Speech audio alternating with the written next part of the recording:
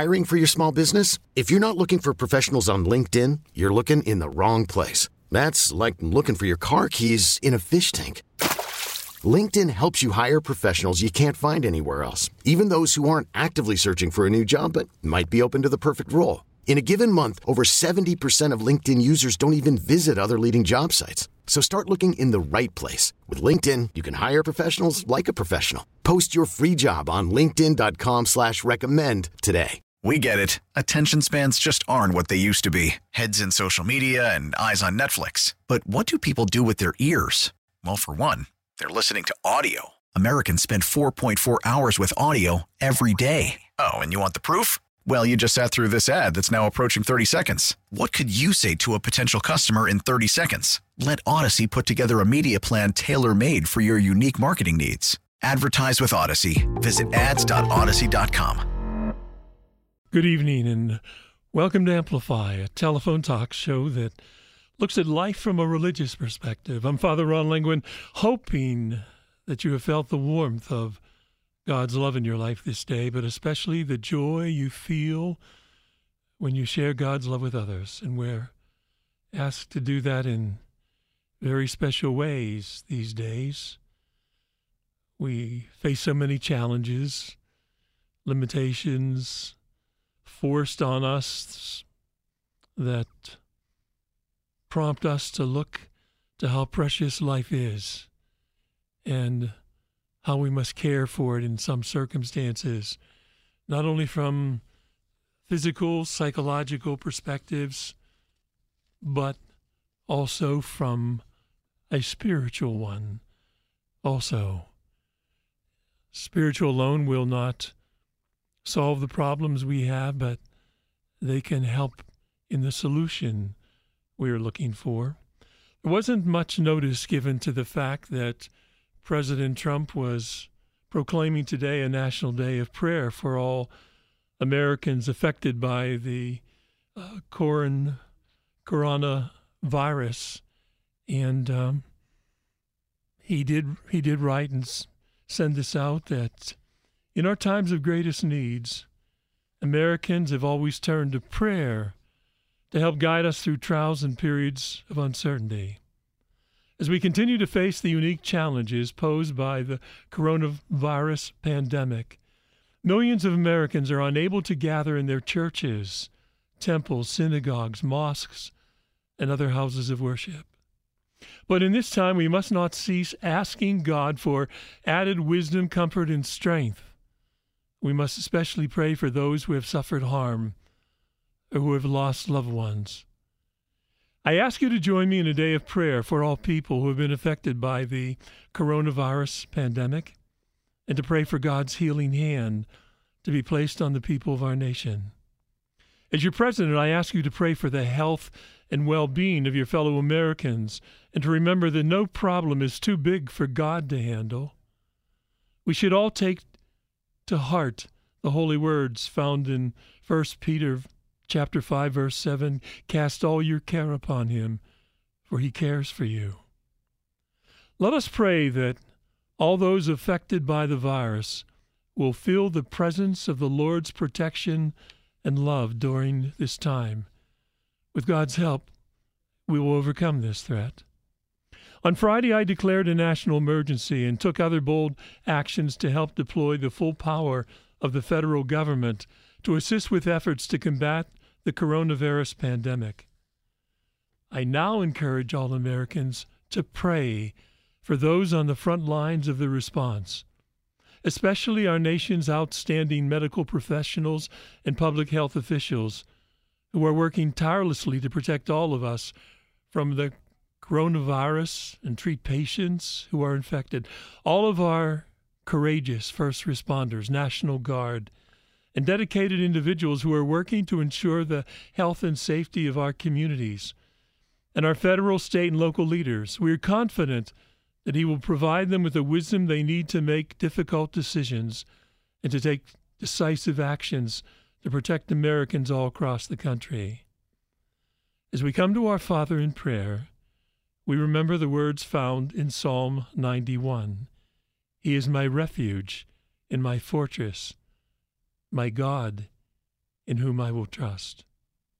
As we unite in prayer, we are reminded that there is no burden too heavy for God to lift or for this country to bear with his help. Luke 1:37 promises that for God nothing is impossible. And those words are just as true today as they have ever been. As one nation under God, we are greater than the hardships we face. And through prayer and acts of compassion and love, we will rise to this challenge and emerge stronger and more united than ever before. May God bless each of you, and may God bless the United States of America. Today, then, having been a day of prayer, there will be other days of prayer. Every day should really be a day of prayer in some way, and in God's providence, that's what we're going to start talking about pretty soon. Our topic is prayer, a guide for receiving the Father's love. Our own diocese, for example, the Catholic Diocese of Pittsburgh, Bishop has called for a day of prayer and fasting on March 25th. There will be other days that will be called. We must all join together in prayer as we face many difficulties. For example, it was just announced this evening that there will be no masses celebrated in the Catholic Diocese of Pittsburgh, weekday or Sunday. At this time, we hope that that will pass quickly. We'll touch more upon these, I'm sure, as we begin our program, but I'd like to do that as we do each week for over 3 decades. I have begun this program with a story of faith and imagination. We have over 1,000 such stories. A number of them are about prayer. This story seemed to me perhaps one of the most appropriate for this time of the year. It's titled, Mary Watches Her Son at Prayer. And our own particular belief, again, we're an ecumenical approach here, but Pope Francis himself walked in the streets of Rome and visited a couple places, Marian shrines, to pray that the world may together be able to overcome this great disease. But a story of faith and imagination. It had been a long day, and Jesus sat and knelt in prayer, lost in his thoughts. Mary looked at her son with tear-filled eyes. "He is growing old before his time," she said. Mary Magdalene nodded in agreement and said, "But mother, his burden is great. Do you not understand?" "Yes," Mary said, "I do." And she locked this picture of her son deep in prayer into her mind. "Whom does he speak to?" Mary wondered aloud. "To his father," Mary Magdalene answered. Mary nodded, turned quickly, and began to walk away. "Mother, don't you want to stay with him?" Mary Magdalene asked. "No," Mary said, "I do not want to break the gift he is giving." Later, at the foot of the cross, Mary held the body of her son. She cried out in her heart, "Father, where are you now? I remember seeing him deep in prayer, giving his love to you, but now he lies lifeless in my arms. Where are you now when he needs you?" Her tears fell on his tired-looking, bloody and dirty face and washed it clean where they hit. She bent down, kissed his cheek, and said, "My son, why did you have to die like this?" Both her heart and mind were heavy and ached. It was as if she had been nailed to the cross with her son. John said, "Mother, let me hold him. You have held him long enough. We must put him to rest." "To rest?" Mary asked. "This scene shall stay forever in my heart." Then Mary Magdalene said, "Mother, remember when you saw him in prayer and left because you didn't want to disturb him?" "Yes," Mary said. "Mother, we must leave him again and let him be with the Father." Mary looked up at her face red and tear-stained, and said, "I gave him life for this." Mary Magdalene answered, "Mother, how many times you have told me there are many things that are not for us to understand fully. Mary looked down at her son again and touched the crown of thorns. John said, "Mother, remember what he told us when we ate with him the last time? That he would come again?" Mary closed her eyes and remembered how he broke the bread and dipped it in the wine. "He is not mine," she said. "He never was. He is a gift to all mankind. But they spit on him and nailed him to a cross, and all he wanted to do was give them love." Completely drained, Mary collapsed upon the lifeless body of her son. We died with Christ so that we can now live with him. Our guest this evening writes with his co-author in the introduction to their latest book titled Personal Prayer, a guide for receiving the Father's love. And remember, the context for this is the crisis we're facing, and this being a day of prayer. We pray as human beings. The statement appears obvious, but it points to what can be a stumbling block for us when we try to pray. It seems that part of being human is to be unable to reach a transcendent, infinite God. Thus, because prayer is communicating with God, we think we must somehow rise above being human in order to pray and reach God. We feel that our humanity is inadequate to get God's attention. In fact, we are often disturbed by our humanity. We use it as an excuse when we say, "I'm only human."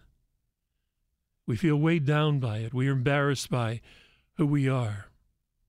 Much of the time we are disturbed by distractions, temptations, tiredness, sadness, irritation, and other foul moods. These seem to get in the way of prayer, and we get discouraged. Fortunately, these are not actually obstacles to our prayer. They are simply a part of our humanity. We must learn to incorporate them into our prayer. The actual obstacle to our prayer is when we try to be angels by rejecting these aspects of our humanity as if there were something wrong with us. Rather than his being displeased with these aspects of our frail humanity, God intends them as part and parcel of our relationship with him and as the very way by which this relationship deepens in prayer. My guest this evening is Father Boniface Hicks. He is a Benedictine monk of St. Vincent Archabbey in Latrobe, Pennsylvania. He has provided spiritual direction for many men and women, including married couples, seminarians, consecrating religious, and priests, even while completing his Ph.D. in computer science at Penn State University. He is the programming manager and an on-air contributor for We Are One Body Catholic Radio, and has recorded thousands of radio programs on theology and the spiritual life. He has extensive experience as a retreat master for laity, consecrated religious, and priests. He is the director for spiritual formation for St. Vincent Seminary and director of the Institute for Ministry Formation, and has offered numerous courses on the spiritual life. Not with us this evening is his co-author, Father Thomas Acklin, who's been on this program in the past. He's a Benedictine monk at St. Vincent's and has an STD in theology and a PhD in religious studies, where he specialized in psychology of religion. He's a psychoanalyst as well as a spiritual director. Father Boniface Hicks, welcome to Amplify. Thanks, Monsignor Ron. It's great to be with you. Tell us a little bit about prayer within the context of what we are experiencing in the world today. Well, I think the passage that you read is a very appropriate one, starting with our humanity. Sometimes, as we said, it's tempting to think that we need to become something else or pray in some special way, or in the face of a pandemic, we think, oh, only the prayers of really holy people matter, and I need to delegate to somebody else who is an expert praying against such significant obstacles. But really, we pray from our humanity. We pray from our littleness. We pray from the limitations that every one of us has, and all of that is pleasing to God. And a great place to start in prayer is precisely the kinds of anxieties, confusions, frustrations, helplessness, powerlessness, the things that we're feeling right now are exactly the kinds of things that we can bring to prayer. And one of the things we try to do in our book is really encourage people to believe what our Christian faith teaches, that God loves us where we are. He loves us in our anxieties and confusion and frustrations, and we don't need to get over them in order to come to Him. We just need to bring those things directly to Him. And He has a way of consoling us, reassuring us, sometimes even giving us some wisdom, some direction, some insight, some inspiration.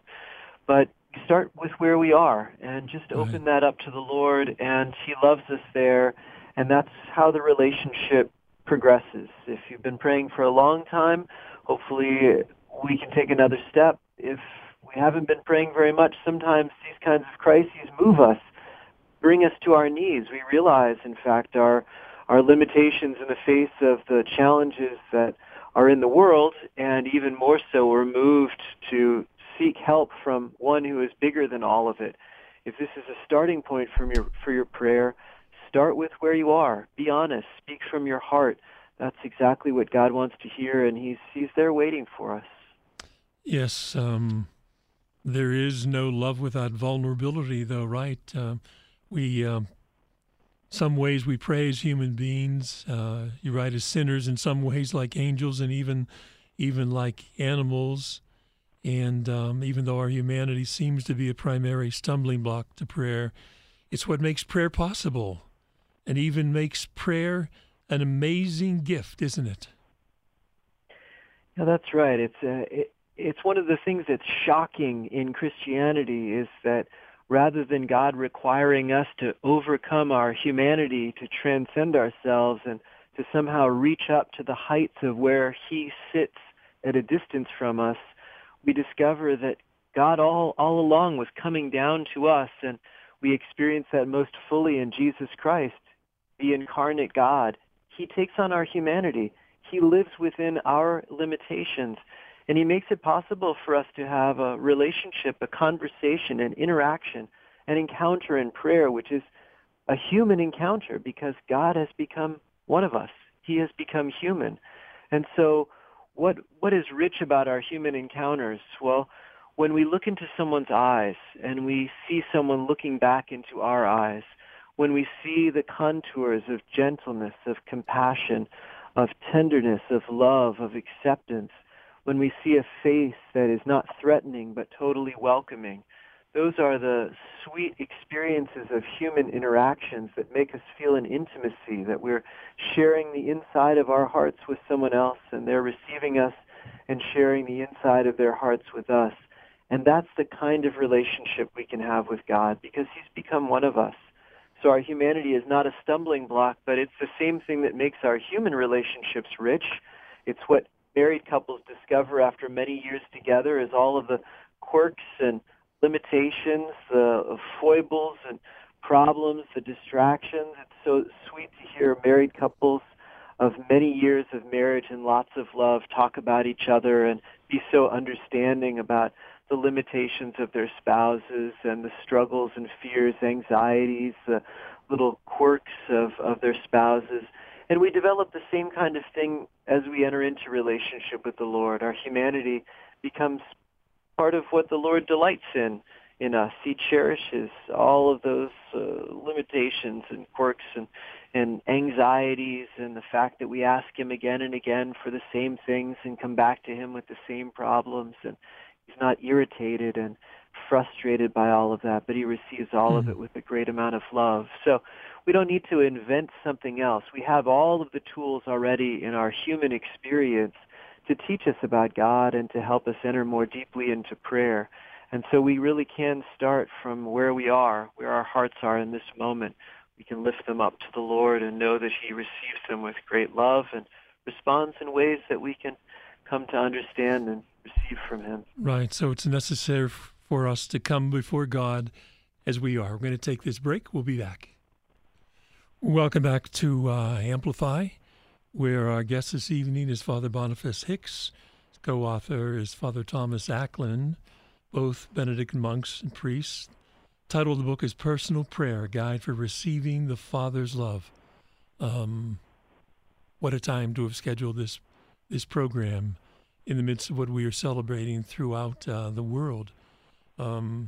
They prefer to describe prayer in a way that is more familiar to our human experience by using the language of personal relationships. And so their focus in this book is on the contemplative dimension of prayer, understood as vulnerable, attentive, loving presence between God and man. And we'll get into that a little bit more later in the program.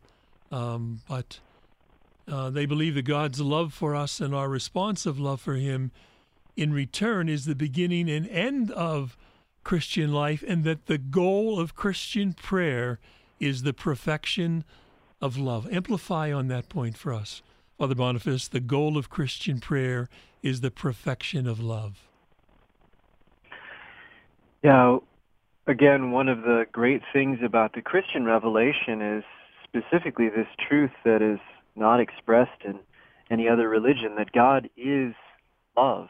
And so holiness, which is becoming like God, set apart for God, is therefore going to be love. Holiness is love, understood in the Christian revelation and Christian dispensation. And so how do we draw apart, how do we draw close to God? Well, through our relationship with him, and we call that relationship with him prayer. Prayer is our relationship with God. And so the more that we grow in prayer, the more intimately close we become with God, the more we are filled with him, the more that we become love. It's just sort of drawing all of those points together. Again, just to make the relational analogy, we see in married couples are a good example because there is that extended, intimate, one-on-one relationship living together. But it could be true in other close friendships and brotherhood, and in monastic life we have a number of people, a number of men living together in close quarters trying to follow one rule of life. But in intimate friendships, let's focus on a marriage for a moment.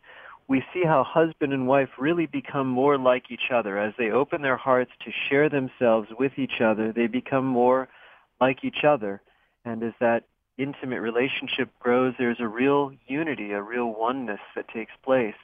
When we do that with God in prayer, when we really open our hearts to receive from him, and we do that by taking in the Word of God, which is his truth, his Word, his self-revelation given to us, when we take in the body of Christ in the Eucharist, when we spend time with him, opening our hearts and just listening attentively for the word he wants to speak personally to us, when we share our hearts with him and share our anxieties, are vulnerable with him, we share our dreams and hopes and really let him see what's happening inside of us, then just like that intimate married couple that over years become like each other, so also in prayer we become like God. Becoming like God is becoming love, because God is love. And so the perfection of Christian prayer is love. We become more like him, and that love is for him, of course, but it spills out. And this is the example we see, the witness we see in the lives of the saints. It spills out everywhere,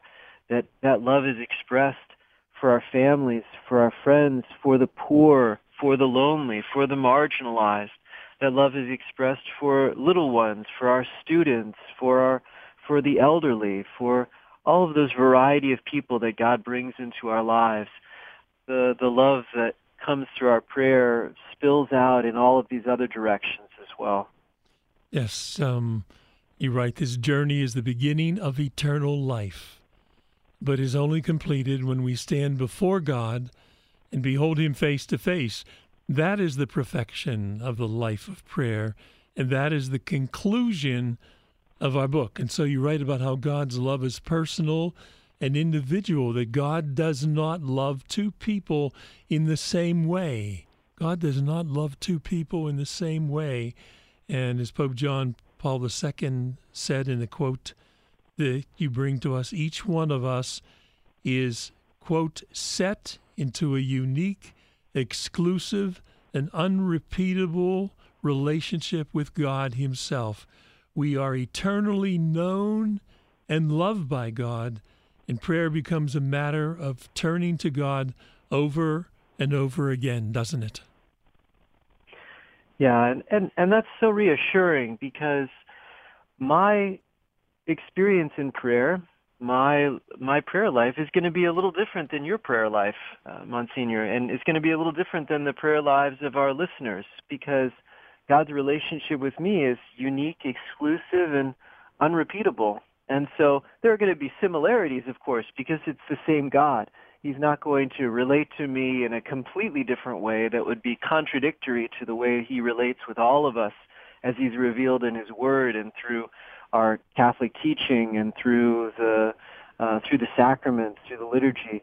But there's something that's going to be radically personal about the way that he relates with me. And so while someone can mentor me, and we hope to do that through our book, obviously, and you and I, of course, Monsignor, do that a great deal in our priestly ministry as we guide people in the confessional and help people in spiritual direction and preach to people in the Mass. And there can be lots of guidance, but ultimately only I can fully develop my life of prayer, my relationship with God. There's something uniquely personal, radically personal about that. And as that unfolds, there's something that's so comforting about that as well, as I know I can bring my problems, I can bring my heart, I can bring my dreams, I can really bring the unique dimension of my own personality before the Lord, and he accepts that, loves that, cherishes that. And the way that he speaks to me is also going to be a little bit unique. Each of us has our own kind of mode of hearing him and our own special places that we like to receive him. It was a joy writing this book with Father Tom Acklin. It's our second book together. The first book was on spiritual direction, and our experience of spiritual direction, he really formed me, taught me how to give spiritual direction, but also gave me spiritual direction, and there was a real unity. We have a very harmonious approach. Our lives of prayer are, of course, very similar in many ways, but he's a different person than I am as well. And so there was a collaboration. We were able to see the uniqueness that comes out. I'm very imaginative, and that's very important to me.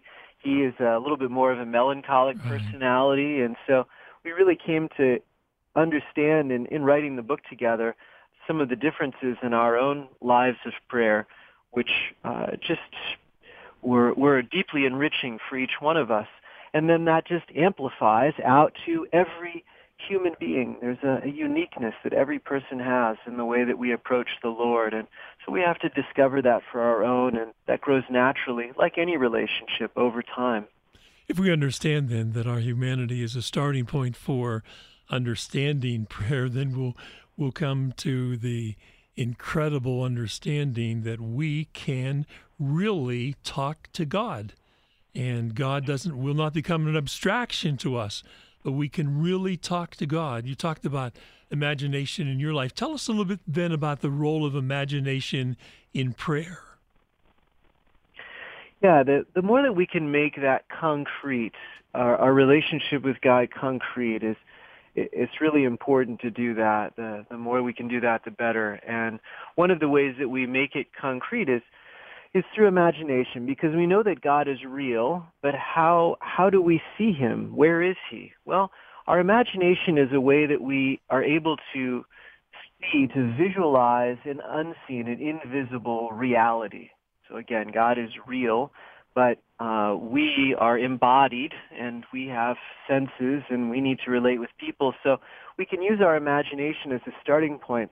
I know in my own life, there was a time that I was concerned, well, what if I imagine the wrong thing? You know, I know I'm using my imagination to try and picture God. I'm sort of picturing Jesus sitting across from me, or even when I'm in Eucharistic adoration, I can see the sacred host there, and I know that's God, but, you know, it looks like a piece of bread to my eyes. And so how do I imagine Jesus sitting there?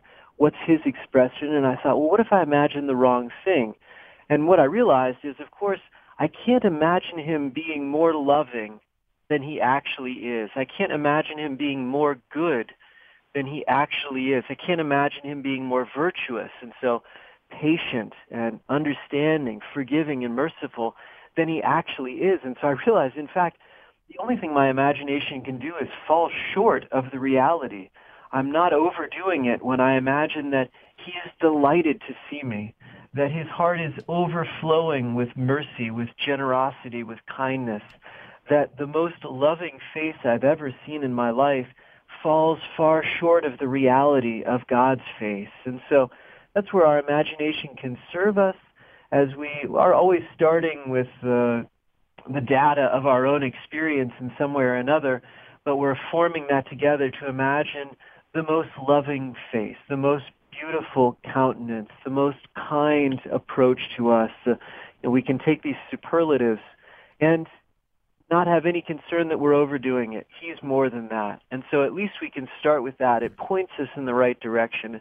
And that's a lot of what Christian art does for us. Mm-hmm. And so whether it's icons or paintings or statues, they help us, they give us a starting point of God's beauty, patience, mercy, love, and then, the Holy Spirit can take us beyond that into the reality, but it sets us off in a direction. And so we are united to use our imagination, you point out, to visualize him, to speak to him, and draw close to him, that it's the Lord who leads the way every time that we pray. And because of the infinite depths of God, prayer can go deeper beyond what is possible in any other relationship. That might be hard for us to understand at first, or think that somehow that's wrong, but it isn't at all, is it? That because of the infinite depths of God, prayer can go deeper beyond and what is possible in any other relationship.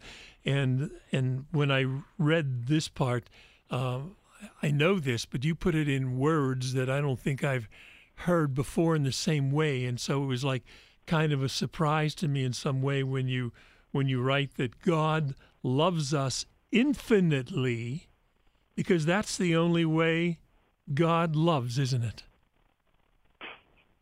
That's right. He is without boundary, and he doesn't love in half measures. He doesn't love just a little bit here. He doesn't test out love for us. We're the ones who have to grow in trust. And so when we enter into relationships, we tend to love a little. And when we see that our love is received and maybe reciprocated, then we love a little bit more. And we tend to start to expand our hearts more and more towards someone. We become more generally loving as we grow in virtue, as we grow closer to God. But we're always in this dimension of trying to trust. And the amazing thing is that God really trusts us, even though we crucify him. We don't respond. We reject him. We ignore him. And yet he never closes his heart to us. He never protects himself and wards us off. He continually comes to us with infinite love. He continually comes to us with all of himself. It's the amazing thing. You and I have celebrated the Eucharist so many times, and we hold the host in our hand, and it's not just a fraction of God. It's not like he gives a fingernail or a toe or something. It really is his whole body, blood, soul, and divinity. It is all of Jesus Christ, who is all of God. He doesn't give anything less than everything, and it's always infinite. And it's just so incomprehensible that God would give so incredibly generously. We're always parceling out and measuring out so carefully, but what Jesus says to us, the measure with which you measure out will be measured out to you. God will, in fact, is giving us everything, but how much we are open to receiving is going to depend also on the amount that we're willing to give. So we keep growing in generosity, and as we receive more love, as we grow in generosity. What I like about the book is that it brings so much more understanding, while at the same time a source of awe as we face the incomprehensible, really. You bring some understanding to that, and through the human condition, through that relationship we have with God, and that intimate union with God is really with the persons, all three persons of the Trinity, isn't it? Yeah, that's right. It's everything that God does in creation is really all three persons, because he is this infinite relationship of love. And what you said, Monsignor, about the holding on to the infinite mystery, it's not a matter of reducing him just being human, or just being a kind of created reality. We have access to him in a way that's understandable, but it all also opens up into a great mystery, and that becomes part of the challenge, the purification of our prayer. We start with what is accessible to our imagination, but as I said, his love is actually more than what we can imagine. So if we're going to receive that infinite love, we have to allow our imagination also to melt away, and sometimes that can be a little bit disconcerting. We enter into a place with God in prayer that we're not exactly sure what's happening. Our hearts are open, and we're present to him, but he's doing something beyond what we can imagine, beyond what we can put into words. And in the spiritual tradition, we talk about that as a dark night. We talk about that in some of those terms that themselves can seem a little overwhelming, and hopefully we take some of the scariness out of that and our work on prayer. But the point is that if we're going to receive more than what is human, we're going to receive divinity and infinity, it's going to kind of blow out our categories. And so we come into this posture of just openness, allowing him to fill us. And he fills us with all of himself, that whole Trinitarian mystery, Father, Son, and Holy Spirit, a love that is before time and goes beyond time and is outside of every category. All of him. He fills us and comes into us and draws us into that Trinitarian union of love. Perhaps because of what we are experiencing at this time in the world, there will be people who have prayed in the past and stopped, will come back to it. And they may come back to it as they did when they were very young, and it wasn't very personal or very intimate. So tell us a little bit about the process of how we should enter into prayer. That's a great observation. Thanks for making that connection. Yeah, we learned to pray when we were young, and sometimes those ways of prayer have a beauty to them. Sometimes we were taught to pray when we were young, some repeated prayers, but often it's the hearts of little children who have a sense that God is real, and which is true, he is real. And sometimes little children are more sensitive to, or just unconditionally accepting of that reality. They're not putting a lot of categories and limitations. They're just told there's a God. He's fatherly. He loves you. He listens to you. Ask for whatever you want. And little children have a way just spontaneously to open their hearts and just express their love and ask for his help. And so there's something that can be very very vulnerable and very honest, very humble in the prayers of little children. But of course, as adults, we're working from an adult reality. The Lord still invites us to be childlike in his presence, which is a beautiful thing. But maybe from an adult reality, a good starting place would be to read Scripture. And that helps to give us a picture of who Jesus is, especially the Gospels. I always encourage starting with the Gospels and then really trying to picture the passage. Maybe you read the beginning of the Sermon on the Mount and imagine that you're one of the people sitting there on the Mount of the Beatitudes and you're hearing the voice of Jesus. But then let it move from him addressing a whole crowd of people to him walking up to you personally and saying, how can I help you? What do you want from me? What can I do for you?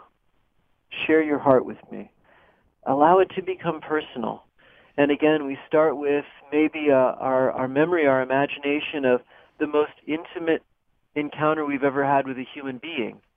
And that's a good starting point for our encounter with the Lord, is what was that encounter with a human being? Hopefully, someone has had an encounter with a priest maybe who's like that, or with a counselor who's like that, or with a spouse or a friend who has really received and understood them. So just starting with some of these concrete places.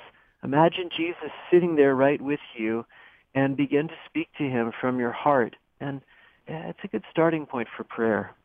Right. Another way in which you say that is a good way to enter into personal prayer is simply to act as if we are praying. That in this sense, it's like falling asleep. And in addition to arranging our bodies and our external circumstances, you write, we can also start to arrange our minds and hearts as we begin to pray, as you've just recommended. We can use a phrase of Scripture or slowly repeat the name of Jesus. It can also be helpful to become aware of our breathing and our thoughts and feelings, since our bodies and minds can tend to be highly stimulated. It can be helpful to slow down our bodies and our minds. So we're going to take this final break for our first hour, then we'll come back and continue our discussion talking about personal prayer.